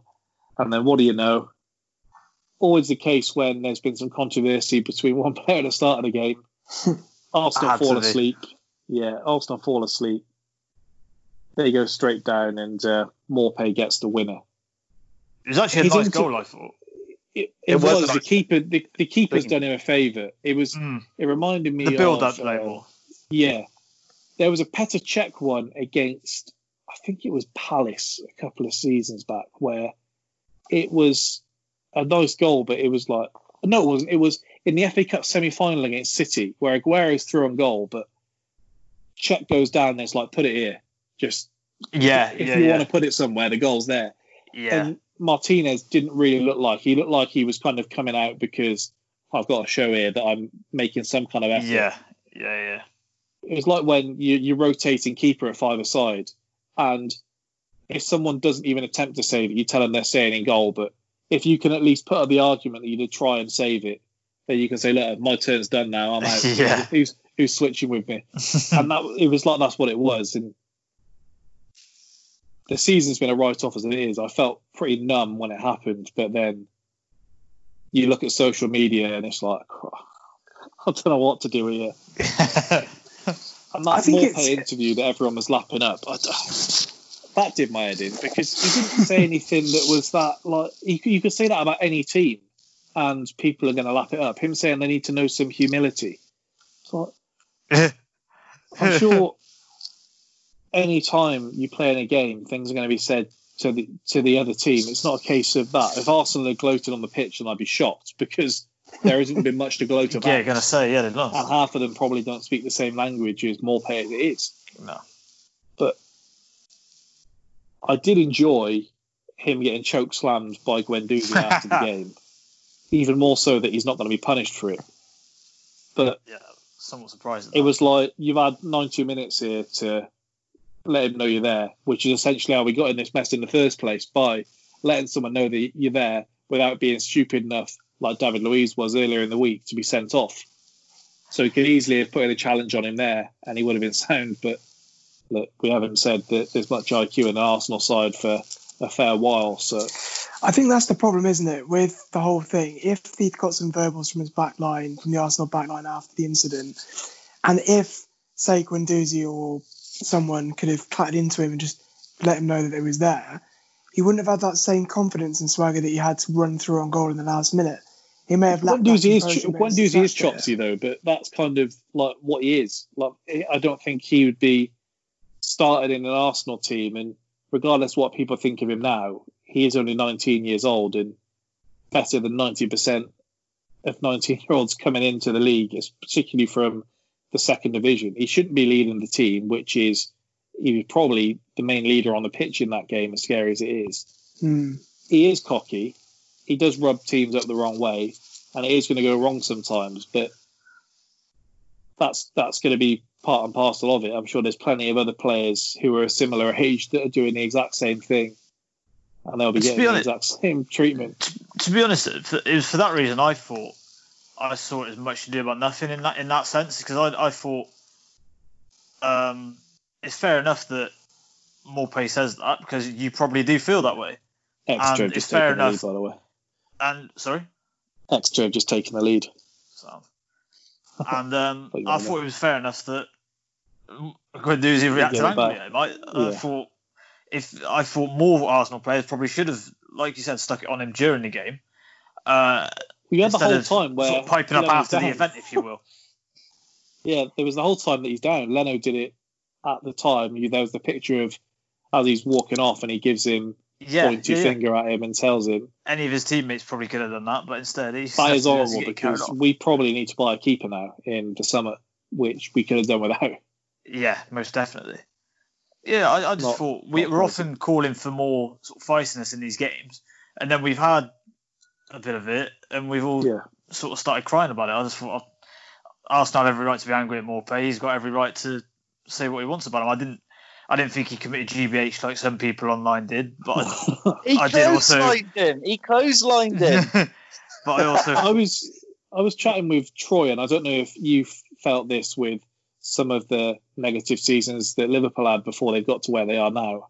When the season is a write-off and you get the fans saying, "Oh, I don't even care anymore," kind of thing, so frustrated. Like, people saying, "I don't really care what happens at the end of the season now. You just write it off. It is what it is," kind of thing. So you can't get out that easy. No. There's people me and Jack went to school with who, for the whole of year 10 and 11, claimed they weren't football fans anymore because of what Liverpool were doing. So, very true. I've said that's not part of the deal. You're not a fan, I'm afraid. Same as as a sort of protective measure, you pretend you don't care if you lose. That's not allowed. It's you're all in. I've seen people saying, "Look, I hope we don't qualify for Europe now." My feelings on the Europa League. I still want to be in there, but probably wouldn't be the worst thing for our team if we did finish outside the top 6, other than for the jokes that will be occurring for the whole of next season. Even if that's different, though, isn't it? Because that you saying you don't want to finish in the get European. I want to Europa League. Well, yeah, but you can understand if somebody say that you don't, because it's a tactical decision that you hope would benefit your team for the better. It's not you just sort of saying you don't care and writing it off. No, I had a message from someone saying they're thinking about neutrality now because they're sick of it. Come on. If we go on to the next game, because I will say one thing that I saw off Arsenal Fan TV that I thought was good. It was your man Robbie. So it does speak some sense in there as well as some of the other stuff. Yeah. And he had that, I can't remember what his name is, but he kept going up to the camera and saying Maupay, you're a cheat and stuff. Yeah. And he basically offered him out, which was ridiculous in itself because he wasn't going to. Yeah, he's a ridiculous player. But but Robbie said something that I thought is something I've raised with you before, where he, amongst some other fans, were kind of blaming the ref and stuff. Like, you did lose to Brighton. That wasn't the reason you lost, and it's almost like I compare it to like a boxer when they if you look at them in a mix what they say, there's always an excuse for why they lost. Even like Ricky Hatton, there's always the ref cost him his Mayweather, and he had a bad camp for Pacquiao, even though he knows that wasn't the real reason he lost. There's always some sort of thing in there. I just feel like there's kind of, if you hide behind that excuse, you're not getting to the real reason of why the team isn't good enough. I hope Maupay is prepared, because Arsenal fans know how to hold a grudge. Ask Troy Deeney.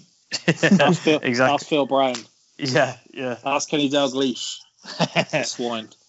Yeah, exactly. He's the one I do agree with, Dalglish. So, but anyway, West Ham Wolves. A game really about Traore, wasn't it? It was pretty dull. Traore came on, and that was it. I saw a lot of Liverpool fans saying, "Please put the money up for him in the summer." I did see a thing saying, an article saying that this was a while back saying they were going to switch their attention from Werner to Traore. I don't think, as far as I could see, it had any actual factual basis. I think they were just saying it because we weren't in for Werner. They seem to think like you can get him cheaper. Like, we're not going to get him cheaper than 50 million. The Wolves are going to rinse anyone. Yeah, I think you'll be lucky to get him for that. I think it'll be closer to the 100 million mark is what you're going to have to pay, because there's going to be some mental club that will pay it like Barca. And they're in a financial position where they don't have to. So they've got money. And he seems happy enough there, to be fair. So he had the run and cross to put it pretty much on a plate for Jimenez to head home in the 73rd minute. And he then goes and crosses it for fellow substitute Pedro Neto with a peach of a volley. That was class. Yeah, and that lifts them into 6th place, and they're level on points with United. So that was a proper rocket as well, that volley. Yeah, that was about it. It's one of those goals you can just enjoy. Like, no matter who scores it, you just enjoy watching it. Yeah, if it's your team, it's the type you stand up for. Yeah. Even if you're at home, you stand up and then you realize, what am I doing here? You know, you had Bournemouth Crystal Palace after that then. So it was the first Premier League game to be broadcast on BBC. Arsenal had the first 3 p.m. game to be broadcast. So what a treat that was to go down in history. Crystal Palace run out 2-0 winners. Milivojevic, if I've pronounced that right, with a peach of a free kick, I think on like 12 minutes, and then Jordan Ayew about 10 minutes later. So it's quite a nice finish by Ayew. I was going to say, yeah, it was. It looks like one of them where he's put less power on it just to prove the point that it was just such perfectly placed. Bournemouth, in a weekend where we've seen, a week where we've seen Villa play twice, we've seen West Ham play against Wolves, we've seen Brighton, we've seen Watford. Bournemouth actually looked the least inspired of the lot. There was just nothing to them at all. When they were bringing on Solanke chasing a goal, that's when they thought, they really are struggling, aren't they? Yeah. Yeah, it's the best way I've seen them summed up is that Simpsons meme. I don't know if anyone's seen the episode of Ned Flanders' parents. So we've tried absolutely nothing and we're all out of ideas. And it's like they've basically not signed anyone of note, wasted money on Jordan Ayew, Solanke, and they haven't changed anything at all. And they're just expecting themselves to just get results without changing anything. Yeah. And the Leeds kind of left them in the wake of it a little bit. And I think this is what we alluded to on our kind of preview podcast, that they are the team that's going to suffer the most because they don't have. Sorry, go ahead, mate. So I was going to say, spending the money on Solanke is actually worse when they've already been bent over by Jordan Ayew, because it's not like they can't even say they didn't see it coming. Liverpool have already had their parts down once and then they pulled their boxes down after. They've been sold a shit car and they've gone back to the same dealership before. You know what? I'm going to give them another chance. The thing is with Solanke, it's weird because he was like voted Chelsea Player of the Year and he was like a top scorer at the England World Cup and he kept Tammy Abraham out to the youth team. We were saying, I think he might be the classic embodiment of one of those youth players who just grew quicker than everyone else. Yeah, he's a big bullying striker who can kind of score goals at youth level, and then when he kind of gets exposed for his technical deficiencies when he has to play at the elite level. Yeah, if you have the technical deficiencies, you have to be able to use your size, and he doesn't have that, does he? No, he doesn't seem to be able to hold the ball up, which is a problem for a target man. What did you think of the injury to Josh King? So we've seen this a couple of times where someone's won the ball, but they've also gone through on the man straight after. Gary Cahill it was. And there seems to be a lack of consistency there where sometimes it'll be, look, doesn't really bother us that you got the ball, you've still followed through to the man and it's been dangerous. It was worse, the Aubameyang one, but Aubameyang had it against Crystal Palace. I mean, the other way around than he has this one where Gary Cahill has made, obviously, a strong connection with his studs up and nothing happens there. I think that it was the kind of challenge that it was, that slide challenge. If you start penalising that challenge, you don't want I don't want it penalised. It just seems there's no consistency as to when it is and when it isn't. No, I agree. And I think again, it will come down to personal preference of the ref, and it's why you can kind of have the different refs that you can get away with some stuff with some refs and not stuff with others. Yeah. So it's that interpretation of the rules. There's so many rules of football that you are going to have that level of interpretation. But I would not want to see that kind of tackle go from the game. Not one bit. That's what makes football special. When you see a defender stretching for a challenge, and you know he's only got eyes for the ball there, he is just unlucky that he follows through. But you are right. It's been inconsistent with other fouls of the same ilk. So we've got 3 games left, and we can get everyone away before the Cheltenham game starts, or the City one if that's your cup of tea. Newcastle Sheffield then 3-0. I'm not sure anyone was predicting this. Nope. Joe Linton scores his first Premier League goal since August. 3-0 against a 10-man Sheffield side, which is pretty ridiculous the way John Egan was sent off, because you never not getting a yellow for the second one. So I don't really know what he was doing there. But Alan St-Maximin, baller, isn't he? Yeah, big time. And again, he's one of those where he's one great season away from moving to another club or being like a Traore, basically. I was going to say, he's in the same boat as Traore, isn't he? Where he's showing us sort of flashes now, but then in other games is looking terrible. Well, anonymous, I should say. And it's whether if he can get, even for a short burst, a consistent run, people will go in for him. Because he's got that level of talent when he's on his day. We get a lot from French players, don't we, where we're told about their attitude, and then they come over to England and it seems that was never really an issue. The only one that actually has lived up to it is Serge Aurier, where everyone said what their attitude was like, and then it was, okay, no, you actually were right. They can't get it wrong every time. Kurzawa is cursed with it as well. No one wants to pick him up from PSG because they've heard about what he's like, apart from Arsenal, apparently. But it was it was a good first goal. It was good play. They've been slowly pushing on, and then I'm not sure which defender it was, but slips under it, and so Maximin kind of bends it inside the post as well. But from there on, they didn't look back. Matt Ritchie scores a nice goal for the second. I think bad defending and bad keeping on top of that. Yeah, I think Dean Henderson is he's got the confidence in him there, and he thinks, I know what he's going to do here, but then he kind of gets shown for the rookie that he is, leaving that much space at the near post. It was like when the keepers tried that thing, didn't it, where they would leave like a massive side of the goal open on a free kick and say, go on then, put it there. And then every so often, the player would put it there. And it was like that with Matt Ritchie, where he's just put it outside of the boot and it's just swerved nicely in. Wouldn't want to scrap with him, by the way. He looks like he could get nasty with you if you needed to. Matt Ritchie. He looks rough. You'd fancy Guendouzi, though. Guendouzi, we'll put him in there. And Joe Linton records his second goal of the campaign with a tap in. I think Jamie Redknapp said at half time that he would, and then they reminded him after, and he was like, I didn't really think you would, which was good of him. The commentator said, even Joe Linton can't miss there. So that tells you, I think, what most think about him. What people were saying about with the Reds, so look, just let Joe Linton in. Don't bother getting a red. Just see what happens. Poor guy was getting battered. What do you think about Steve Bruce? I mean, I'm conscious we've got Chelsea and Liverpool to get through, and asking Jack about Chelsea, we could be through to half time of the Cheltenham game. Coming from the guy that's had 2 essays about 2 Arsenal games. They were pretty prominent this week, though, weren't they? We did a whole podcast on Chelsea and Arsenal. Everyone seemed to enjoy talking about them. I'd happily skip them. Arsenal did steal the headlines this week. That's true. What do you think? So a new owner comes in. Say a new owner comes in tomorrow. Would it be fair to sack Steve Bruce? And should they sack Steve Bruce? No to both. I think you look at... No to both. Yeah, you look at Rafa Benitez. But he will be gone quicker than you can imagine. Oh, 100%. Yeah. He won't deserve to be, but he will be. No. I think it wouldn't be fair, but it would be right to.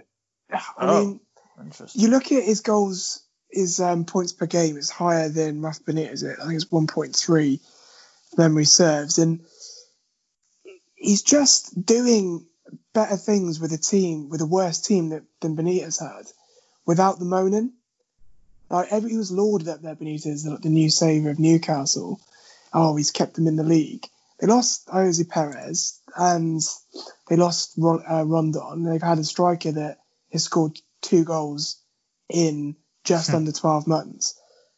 and for Newcastle to be where they are, and I think it says more about Sheffield. And like I kind of said the other day in our preview, that this will affect Sheffield more than any other team because they shouldn't really be where they are, and they've come back playing like a team that shouldn't be where they are.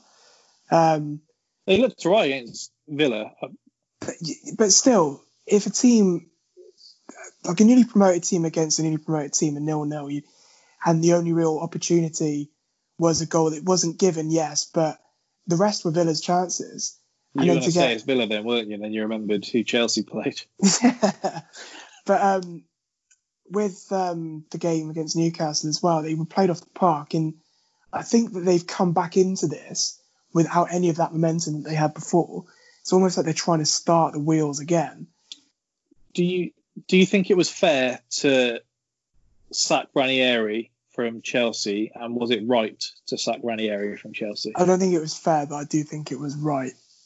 That's a similar situation here. Like, yeah, I'd say Newcastle are going to be able to get a better manager, you would think, with the money available. Although, given what Bruce has done so far, it probably wouldn't be fair.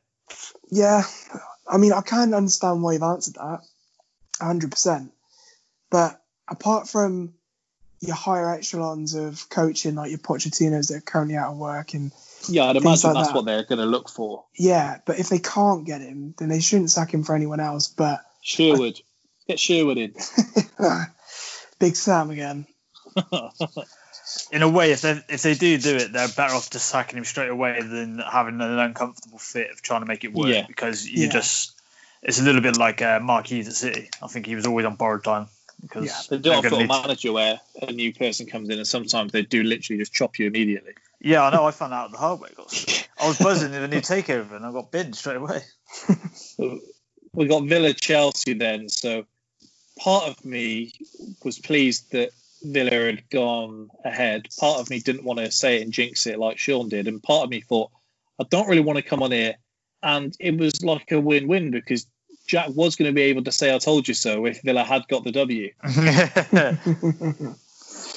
Well, it was like 70% of the ball, Chelsea, before going 1-0 down.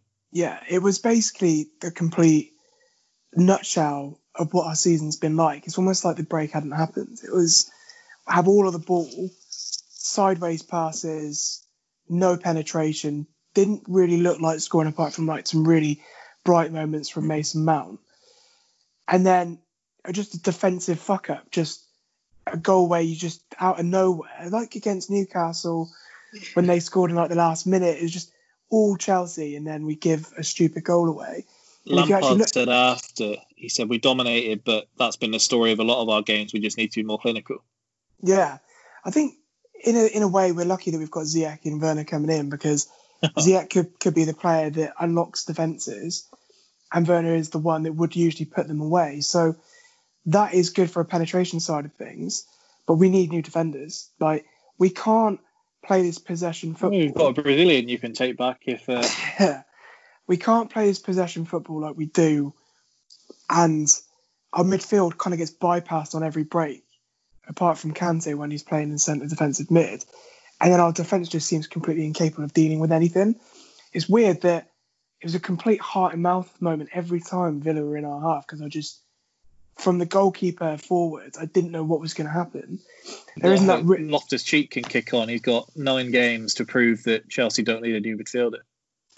Yeah, I think Loftus-Cheek apparently has been the brightest in the warm-up games, and if anything shows that the warm-up games mean nothing, it's Chelsea beating QPR 7-1 and couldn't literally lucky to get 2 goals against Aston Villa. He's just got to stay fit, hasn't he? Yeah, he's a brilliant player, and he is someone that can give you goals from midfield, which is what we're missing when our strikers don't turn up, or when we're kind of got a low block. With Aston Villa, I mean, there's low block, and then there's what Aston Villa did yesterday, where they had their entire team in their 18-yard box at one point. I hold no faith for them staying up. I thought when we did it last week that maybe they had, like, Grealish and McGinn could do it, but no, they're pathetic. No. Yeah, like yesterday, I just couldn't believe what I was seeing. There was no space. So I can kind of berate Chelsea for being... Like, you got City next to least. I actually fancy us against the bigger teams this year for some reason, because there's more space for us to play in.